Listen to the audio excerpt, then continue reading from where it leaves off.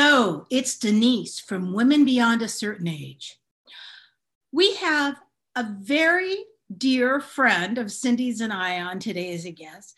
And she's an old friend, but not meaning she's not old. She's still a youngster, but we've known each other for a very long time. And it's my friend, Chef Stephanie Hirsch. Hello, Stephanie. Well, hello there. Can you believe it? Now, seriously, I want everyone to realize something. We're going to talk to Stephanie about her career. Stephanie has been cooking for a very long time. I met Stephanie at IACP, I think, Stephanie, in Chicago. So I have no idea when that was. It's got to be 20 years ago. At least was Chicago's the one where I had a broken ankle. Was I hobbling around with a cast on? I remember that one too, but even all I remember is, and I need people to know, it's so funny. Stephanie was Julia Child's executive assistant for 16 years, Stephanie? Right, just about, yep. Just about. So that's how I originally met Stephanie. And now Stephanie has gone on and she works for Oceania Cruises. So we'll get to that. She is a teaching chef on the cruise ship. And I did that for a while, Stephanie, I know you're the entertainment, honey. You're part of the entertainment on the cruise. Exactly. But ours is slightly different from what you did because Oceania has hands-on classes. Oh my God, how fabulous. Yeah. Yes. No, I've seen pictures. I've seen some of your pictures and they're absolutely beautiful. So that's who's with us today. But I have to start with this because this is one of my favorites. You and I were in Chicago and I think we went to several fancy dinners together. Right. And that's how I met you, though, from that lovely man who loved Cuba, whose name totally escapes me, Steve. His name's Steve, and he had a cooking school in Indiana. Remember that? This was a long Steve time. Kniep, yes. Oh, God, Stephanie, you still got it. Honey, you have to remember, I'm 70, okay? I'm sure it wasn't in Dallas that we met. Maybe it was Chicago. I can't remember. It doesn't matter. But I do remember one fancy dinner. You turned to me and it was about 5,000 courses. And I want to say it was Charlie Trotter's. And as we ate all those courses, which by the way, we needed to color our hair, we needed a sleeping bag. We needed like another meal to just make up for the 10 courses we'd had because they were tiny. But the dessert came and you turned to me, looked right at me and you said, this needed more chocolate. I remember thinking, God, she's absolutely right. She just cut right to the quick on that one. I don't think we told Charlie that when he came out. No, probably not. You were so funny because it was so true. So, honey, I know that's how we met. And then we did get to spend many fun times together. And sometimes you were in LA and different things. But right now, HBO, I'm sure you know, and I hope they interviewed you, and you have to tell us that HBO Max is running their version of Julia. Right. Have you seen any of it? I only saw the first episode because I'm here in New Zealand and it only came on TV last week. So Friday, I saw the first one and I'm going to watch it on this Friday to see the second one. Okay. And if I still don't like it, then I'm not going to watch the rest. Okay, now listen. Now, I have to tell you, because people want your opinion. I loved the movie. Okay, I thought Meryl Streep. I loved the Julie and Julia movie, even though I couldn't stand the blogger. Do you know what I mean? But right. Amy Adams played her so darling that yes, exactly. I really was thinking that Amy Adams was the blogger and not that annoying woman who was the blogger. Okay? That's all I can say. Gotcha. That's. But I loved it. And of course, the movie was beautiful because the production value of it was so beautiful, of France in those days. And even though I knew Julia Child, you really knew Julia Child, but I spent a lot of time with Julia at certain periods of her life. I felt that Meryl, it was so accurate. So I just watched the HBO, the first one, and I thought, huh? Yeah. I'm not in love either, Stephanie. Okay, sorry. So here's the deal. The Meryl Streep one, I think that it was cast beautifully because Stanley Tucci did Paul to the letter. Meryl Streep, at least, even though you knew you were still watching Meryl, she was darn close. Yes. I think that the Julia storyline in that film was about 90% accurate. That whole Julia film was taken from the perspective of Julie Powell. Yes. So there, according to the producers, there were no errors because that's how Julie saw things going. So Julie's image of herself is not necessarily what the rest of the world might think. So well said. That having been said, from the first version the first episode that I saw of the new Julia one, which I really wanted to be great, it doesn't look like Julia. It doesn't sound like Julia. Paul doesn't look or sound like Paul. Dorothy Zimberg did not. Well, of course, I didn't know Dorothy when she was that young, but nobody looks or sounds like. And I also think that Paul. I mean, now, granted, I only knew him after, but I had Julia's recounting of all those stories and all those times. And Paul was much more supportive and much more loving. And to me, there was no magic. The romantic scenes in that made me think Julia was so damn good at creating her own story. Why is everybody trying to make a new one for her? Well said. Yeah. So anyway, but I will tell you that I just flew to New Zealand not long ago. And on the flight was the documentary, which I don't know if you've seen, that Betsy West did. I haven't seen that one. Okay, so she did the Ruth Bader Ginsburg one, the RBG documentary. She did the most brilliant bio of Julia. Okay. That is hands down. And of course, it's 97% of it is Julia talking about herself and her story. And then you have all these people that were real people in Julia's life talking about her. And it was great, but it was really funny because there I am on the plane with my mask, covering my face. And I'm looking around and I'm seeing like maybe 15 or 20 other people watching this documentary. And I'm thinking, I could stand up and do a whole thing on the airplane, but I didn't. I just kept my mouth shut. Now, let me tell you, I only met Paul once.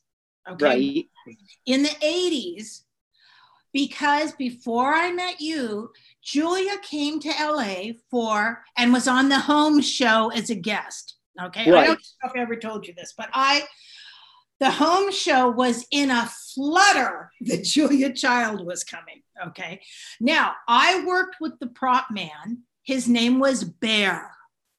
Big old union prop guy, with the butt crack. He was like the perfect prop man. They didn't do a lot of cooking segments. They did a few, but they certainly never had anyone like Julia on the show before. This is in the 80s. Right. To make the long story short, I had met Bear. I was trying to be a food stylist. He called me and he said, listen, kid, I got an opportunity for you. I don't know if we can pay anything, but you come to the show, and if she needs anything, at least you'll know what she's talking about. That was what he basically said. Okay. I said, okay. Now, I get there and the producer says, Julia's bringing a cake and she's just going to serve the cake to us and a couple of guests. She's just talking. It's no food, Denise. It'll be really easy for you. I said, fine. But I got there. There was still a table set up. I found a clean tablecloth. I found some dishes from props. I stole some flowers from one of the dressing rooms. I tried to make the table look nice. So who arrives but Julia Child with this pink box? They bought it at a bakery. They had to. I mean, she just right with her and couldn't have been sweeter and just said, hello, I'm Paul. It was very nice. Like, hello, I'm Paul Child. And they said, Julia, this is Denise. She's going to help you. No, good. And she passes me this box that I look at. I think, did someone sit on this box? You know what I mean? Oh, dear. But I take it out. The cake's a little mooshed, but I'm finding a knife. I figure I can kind of make it look better. Julia came to the back and says, oh, that cake's going to need some nuts. and I went, nuts? And I'm thinking, what are you talking about, old lady? I don't have any nuts. What are you talking about? So I thought, I have no decor. I have no candles. I got nothing. But at least I had the presence of mind. I said, okay, I'll find something. And I said to her, do you want me to start it? Would you like me to have a piece already out on a plate and then and cut some piece. Yes, that would be great, she said. Because you know how sometimes cakes are soft and they fall apart. I thought, oh my God, we don't know what we've got here. It was just a chocolate cake with vanilla frosting or some damn thing. I went to craft service, Stephanie, and they had peanuts or something on the thing, and I chopped them up and I shoved them. You would love it. You know what a pastry chef I'm not. And I shoved them around the cake. It did look a little bit better. And a little bit better. And the segment went on, and she couldn't have been more charming. And of course, no one cared about the cake. No one gave a damn. Right. And thank God, in those days, we didn't know about peanut allergies because I could have killed somebody. But that was it. And then she said, bye-bye, thank you. And I didn't see her again for a couple of years till I got to IACP. Do you know what I mean? And then, if you remember, you said to me one year, and then I want you to talk. I met you girls in some city, and you had a big room, and you said, Denise, share a room with me. And Julia, I remember that. I said, lovely. And I got there, and she was having her hair and makeup done. And I walked in and I said, hello, I'm Denise from Los Angeles, because I didn't want her to just think I was somebody breaking in your room. And she said, oh, I'm Julia from Pasadena. It was the cutest thing ever. And that was it. And then all the times that you shared stories with me, and the times that I shared with you, that was extraordinary. Now, I'm glad you don't like that show so much. And I understand now you're going to turn around and get on a ship because you're going back to work, so you won't be able to see them. Will you? Right.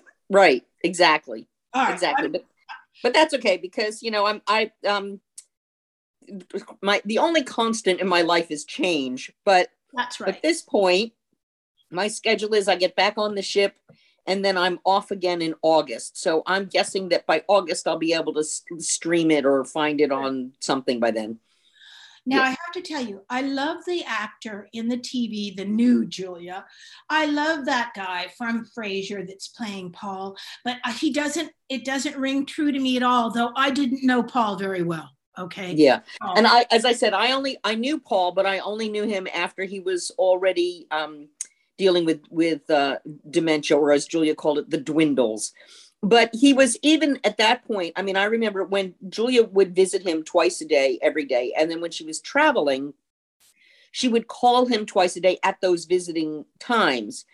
She also was extremely generous and fortunate enough that she hired visiting nurses to go visit him in the nursing home when she was traveling, so that he wouldn't be alone, that there would be somebody there to, play cards with him or do whatever. Yes. And one day we got a phone call saying that there was a shortage of staff, and the visiting nurses weren't going to go visit Paul because he was safe. He was in a nursing home, and because they were short staffed, they needed to go visit the people who were in more precarious positions. And I said that was fine. And then a few minutes later, Julia called to check in because she was traveling, and I told her what had happened. And she said, could you please go visit Paul? And I said, yes. Now that was, there was nothing I wouldn't have done for Julia, but that was a big ask. To go visit someone you don't really know in a nursing home it's a big ask. But anyway, I went. And I walked in and I said, hi, Paul, this is Stephanie.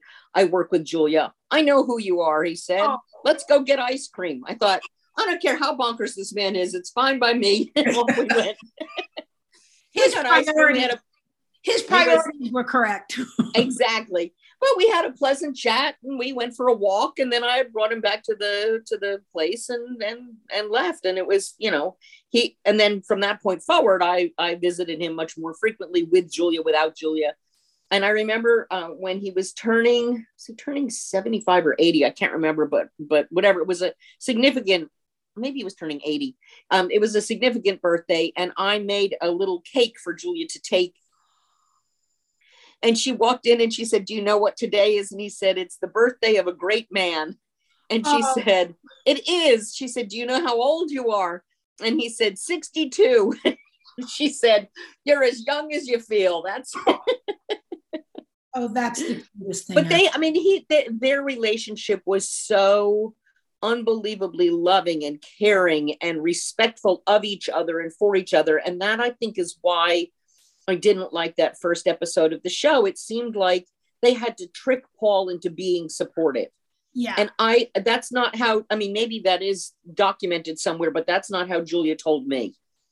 You know what, honey? I think, and this is as I started to watch it, and of course, since my background, I spent 30 years working in television, there has to be friction. Do you know what I'm saying? They want to make something that's got some tension in it, so there's always this, the whole thing with reality television today where people choose the mate and then they turn around and say, but I already had sex with the other guy the night before. I mean, all of it is just to create friction that you hope that people will watch. Now, halfway through the first one of the new Julia, I thought, this is just friction they're making up so people will watch. Do you know what I mean? Right. They want to think this because but you're the expert. How stories were told to you by Julia, I would give more credence than the screenwriter. Yeah, that, and the other thing was that every time that they showed her running up and down those stairs, that's not what the house looked like. So that bothered me. It wouldn't bother anybody else, but it bothered me. So because you worked for 16 years at that house. There's no way in the world that she would have walked to WGBH unless their studios had moved somehow from downtown Boston. She was not walking 10 miles with a bag of stuff for that interview, and Paul would have taken her there. Of course. Now answer me this. You have to tell the story. I know this story, but it's so charming. I love it. Because you're the temp who never left. I need you to tell well, it's true. I need you to tell the audience how you went to work for Julia Child, how you got the job with Julia Child. All right, so I'll give you sort of an abbreviated version, but it's a long story. Basically, I had convinced everybody that I knew and cared about that I needed to be in the culinary world. And this was, as you know, a time when we didn't really have celebrity chefs. Restaurants were known for the restaurant, not the chef. And pretty much the culinary world was the dumping ground for anybody that couldn't make it in the real world. Then you got a job cooking. And you could start like as a pot washer. And then if you stayed somewhere long enough, you would be taught to clean vegetables, and then you'd end up being a prep cook, and then you'd end up being on the line. And eventually, if you stayed somewhere long, you could actually work your way all the way up to executive chef, which now you can't do because executive chefs have to be media savvy, but they have to understand food allergies. They have to understand sustainability. They've got to do menu planning. They got to stay in the budget. There's, a whole bunch that requires more education than just the School of Hard Knocks. But back then, nobody wanted me to go into the culinary world. And I convinced everybody that this was where I wanted to go. And then, of course, I got a job in Boston and I wasn't too keen on it. And I thought, I can't even tell anybody I'm not too keen on it because they're going to say, we told you not to go in that profession. And, so I just thought, all right, so what do I do? So I thought, I want to move from Boston. I'd seen the food scene in Boston anyway. I wanted to move from Boston to anywhere else in the country and check out the food scene there, whether it was Tex-Mex or California cuisine or whatever it was. I didn't care. I didn't have enough money to pick up and go. I didn't have enough clout to say pay for me to move, or at least I didn't think I did. And so I thought, well, how do I get from Boston to somewhere else? I'm going to get a job in corporate America, work for a couple of years, whatever it takes, year and a half, until they'll transfer me out of state. And then I'll quit that job and work in restaurants wherever they've moved me to. So this is my brilliant plan. Okay. The problem with the plan was that I couldn't get a job in corporate America because I was the last group of students to go through high school and college without needing to use computer. And so you couldn't get a job in corporate America if you couldn't type and didn't know how to use a computer. And so I enrolled myself in the Catherine Gibbs Secretarial School. So they had this 3-month entree program, which was a career changers program that taught typing and shorthand and business English and using the computer. And so rather than their 2-year white glove treatment, I took the 3-month program and lined up a job with a big banking firm, and everything was falling into place as it should. And the day before I graduated, Julia Child called the school looking for a secretary with a culinary background. And in the history of the school, I was the only one with that background. But it was funny because I was walking into my final typing exam and one of the placement office ladies came running up to me and she said, I don't want to distract you. I know you're going in for your final exam, but we just got a phone call from Julia Child. She's looking for a secretary with a culinary background. Can we send your resume to her? Well, duh. So I said, yes, please. And I took the test and then I went running across campus and ran into the placement office and said, so did she hire me straight out? Does she want to interview me? What's the office like? What's the whole deal? And they said, she doesn't really want to hire you. She wants us to send other resumes. And I said, why? And they said, she didn't really say. And I said, well, call her and ask her. She doesn't have to hire me, but I'd like to know what's wrong with my resume that she didn't want to hire me. And they said, no, we're not going to do that. And I said, well, then how are you going to know how to send a better resume if you don't know what it was? Anyway, they were not going to be convinced to call her back. So I said, could I have her phone number? I'll call her. And they said, no, we're not going to give you her phone number. Little did I know she was actually listed in the phone book. I had no idea she even lived in Massachusetts. I thought she lived in California. At any rate, being the quiet, diminutive wallflower that you know me to be, planted my feet into the ground and I said, dial the phone and hand it to me. And for whatever reason, they did. And so there I was on the phone with 5 placement office ladies staring at me as I had about a 45-minute conversation with Julia, in which we talked about the food scene all over the US and what each of the chefs was like that I worked with and what it was like being a female student at the Culinary Institute when it was mostly male and all of this stuff. And interspersed between all of these conversations, I kept trying to get information about the job. So it turns out that the reason she was hiring somebody is because she had office gridlock and she wanted to get through a backlog of a lot of fan mail. And so she wanted somebody to come Monday, Wednesday, and Friday for 4 hours each day. So 12 hours a week. So I said to her, well, Julia, hire me for a week. The worst that happens is you lose 12 hours of time. Give me a chance and let's see where we go. So she decided she was going to give me a trial of 1 week. So this was on a Thursday. So she said, can you start tomorrow? And I said, yes. So now I get off the phone. And of course, the placement office people are appalled because they're like, why aren't you going to go to graduation? I'm like, graduation, work for Julia Child. I think I'll work for Julia. Thank you very much. And so off I go. And I want to tell everybody that I'm working for Julia. And I don't dare tell a soul because I thought if after 12 hours she doesn't want me, sure, I don't want to tell everybody that I'm not good enough. So I go to bed that night. I wake up in the morning with this huge knot in my stomach, not because I'm going to work for Julia Child, but because I had never been a secretary before. And one of the reasons she didn't want to hire me was because she was worried that I was going to try and get into the kitchen. So I had to tell her about 500 times that I lied. I mean, I deliberately lied. It's the first time I actually ever remember deliberately telling a lie. I mean, I know I lied in my past, but not deliberately. So anyway, I said to her, I've spent all this money. I just learned how to type. I don't want to get in the kitchen. Don't worry about that. Meanwhile, I'm thinking, just get my foot in the door. Just get my foot in the door. So here I am with this knot in my stomach because I have no idea what I'm walking into. And I kind of calm myself down by picturing in my head Mary Tyler Moore and Lou Grant and that office scene, thinking it'll be fine, So anyway, I show up and it was total mayhem in her house. I mean, just total craziness. And she opened the door herself and she said, you must be Stephanie. And I said, yes. She said, I forgot. They're filming a day in the life of Julia Child for Canadian Public Television. And I said to her, wow, if you forgot that, you need me. So that was sort of the start of our relationship. At any rate, as I walked into the house, she said, I'm supposed to make lunch for myself. Please get this ready. And she handed me 3 Xerox pages from The Way to Cook, because that was her newest book. And so I said, okay. And she turned and went to the left and they started filming. So I couldn't ask questions and I couldn't make noise. And I looked to the right and there was her kitchen and all the pots and pans and everything were there. So I thought, well, okay, I've got the equipment. That's easy.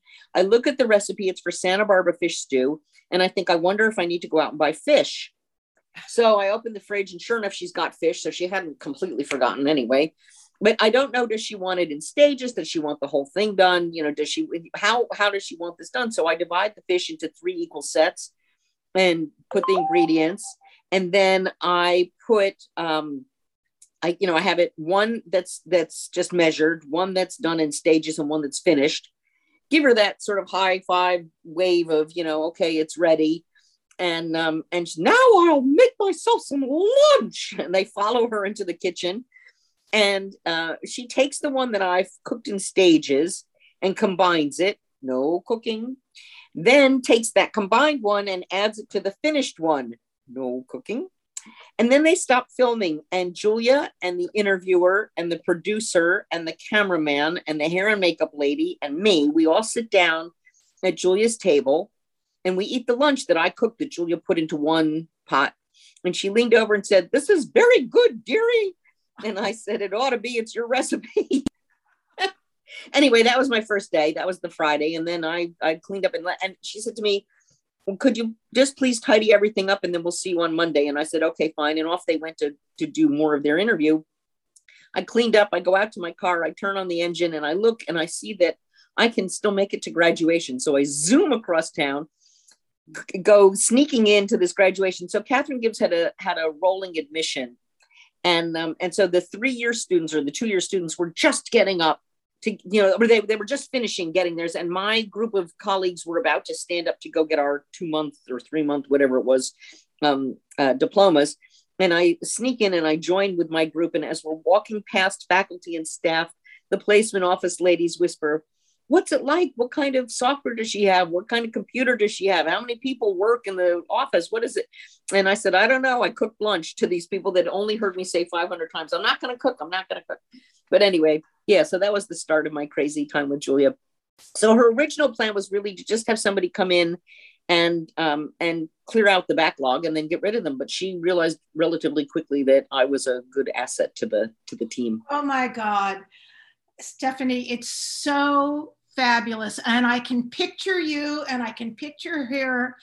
And now I have to tell you the other thing. I had a friend, and it was early on, you wouldn't have been there yet, but I have a dear friend that has been a friend of my husband's for 40 years, Catherine Hall, who worked at WBGH or whatever. I'm sorry if I just said the numbers. BBH, yep. Yeah, the station. She worked there because it's such a circle of life. Her son was a student of mine at the CCA, and he's gone on to have this incredible career as a chef, a gorgeous kid, half French, half American, good looking, he's gorgeous, cooked in all the big cities.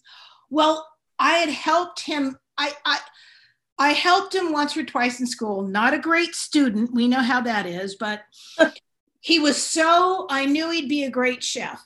So Catherine and I then became friends, and she drops at lunch to me, taking me out to lunch to thank me that she had worked with Julia, that she had washed dishes, that she'd lived in Boston, that she had talked about the crew at the station. And I thought, my God, the world is this big. Do you know what I mean?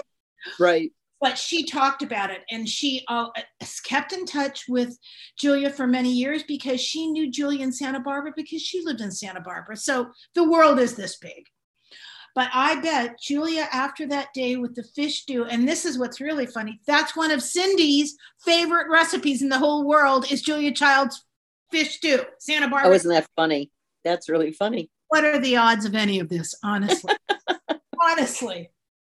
I think I saw you two together, Stephanie, and after 16 years, I know that you finished her sentences, and also you loved her. Do you know what I mean? And she loved you. It was very obvious when I was with you two, I would watch you. I do have to tell people that when you're in a hotel room, I don't think there's anything more demoralizing in the whole world than when people came to Julia's suite, knock on the door, their arms filled with wine, champagne, flowers, candy. These are people that were also from ISCP. And I would answer the door and they'd go, "Oh, remember that people? Oh!" And they're like, "Oh, where's Julia?" And I'd say, "She's right here. Julia was sitting down with you," or Julia was just getting something. She was putting on her shoes. But I'd answered the door because I could. And people were accusing me of kidnapping. Right. I'd say, "Julia and Stephanie are right here. I was just the available person to answer the door." Oh, their faces and disappointment was horrendous. I can't even. That was some fun times, Miss Stephanie. Now, after I know when Julia passed away because you came to my house that night and had a turkey burger at my kitchen table. I don't remember. You called me and said the next night. Yeah. I got to get out here. And you had answered like 1,000 emails. That's what you said to me. And I bet that wasn't even all the emails, but you would, answer. Right. And the next night, and I felt I was heartbroken for you because you had lost not only your boss, but a really dear friend, like your grandmother, like someone who was, family. Yes. And it was, I don't know if people can, all of us felt badly enough, but with your relationship. Now, tell us, so after you had to do all that and you helped break down Julia's house, didn't you again? I mean, you broke down the house and helped with the Smithsonian. If people, I need to say this, if people have never seen this, if you've never been to the Smithsonian in Washington, D.C., they built Julia's kitchen. Yes, they transported it. The interesting thing is that the Smithsonian never makes permanent exhibits. So they track the demographics of who comes to see the exhibit, so age range, gender, ethnic background. And they also track how long typically people spend at each exhibit. So when the kitchen first went in, they were bowled over because it appealed to young, it appealed to old, it appealed to middle-aged, it appealed to male, it appealed to female, it appealed to whatever gender connection you want to put yourself in. It appealed to people that cooked, it appealed to people that didn't cook. I mean, and people were typically spending 15, 20 minutes, even a half an hour at the exhibit, where typically in the Smithsonian, people spend 5 to 10 minutes maximum at a space. So we thought, well, this is great. They'll obviously keep this for a long time. But they did remind us several times that nothing is ever permanent. And then we heard that they had still continued, because when an exhibit is new, you get a lot of people through. Sure. But that after a couple of years, it was still being visited by the same numbers, if not more.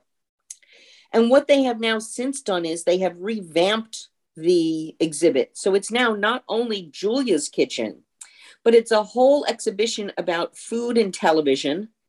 And it includes wine and beer segments. And it shows sort of the tangled web that we weaved, what a small world the culinary world is, how this one taught that one, who influenced this one. And it's just amazing how the exhibition has grown.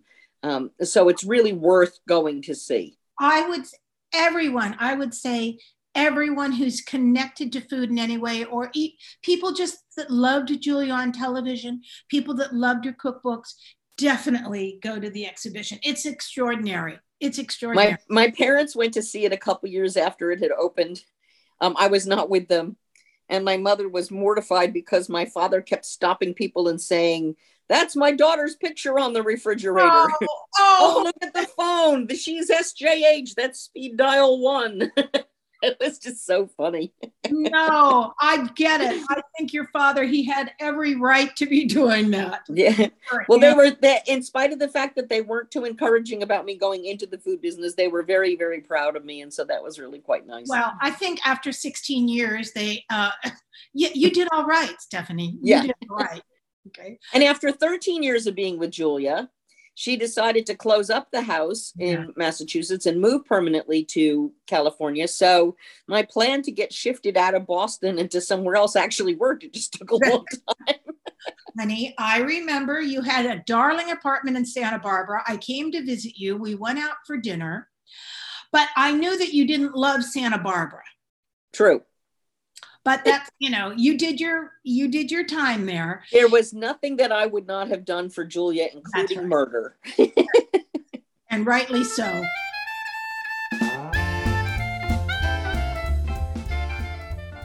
Hey there, this is producer Cindy. We had so much fun with Stephanie. We went way over on our time. We'll end this episode here and pick back up where we left off next week. Please subscribe to us on Podbean, Apple Podcasts, or follow us on Facebook or Instagram.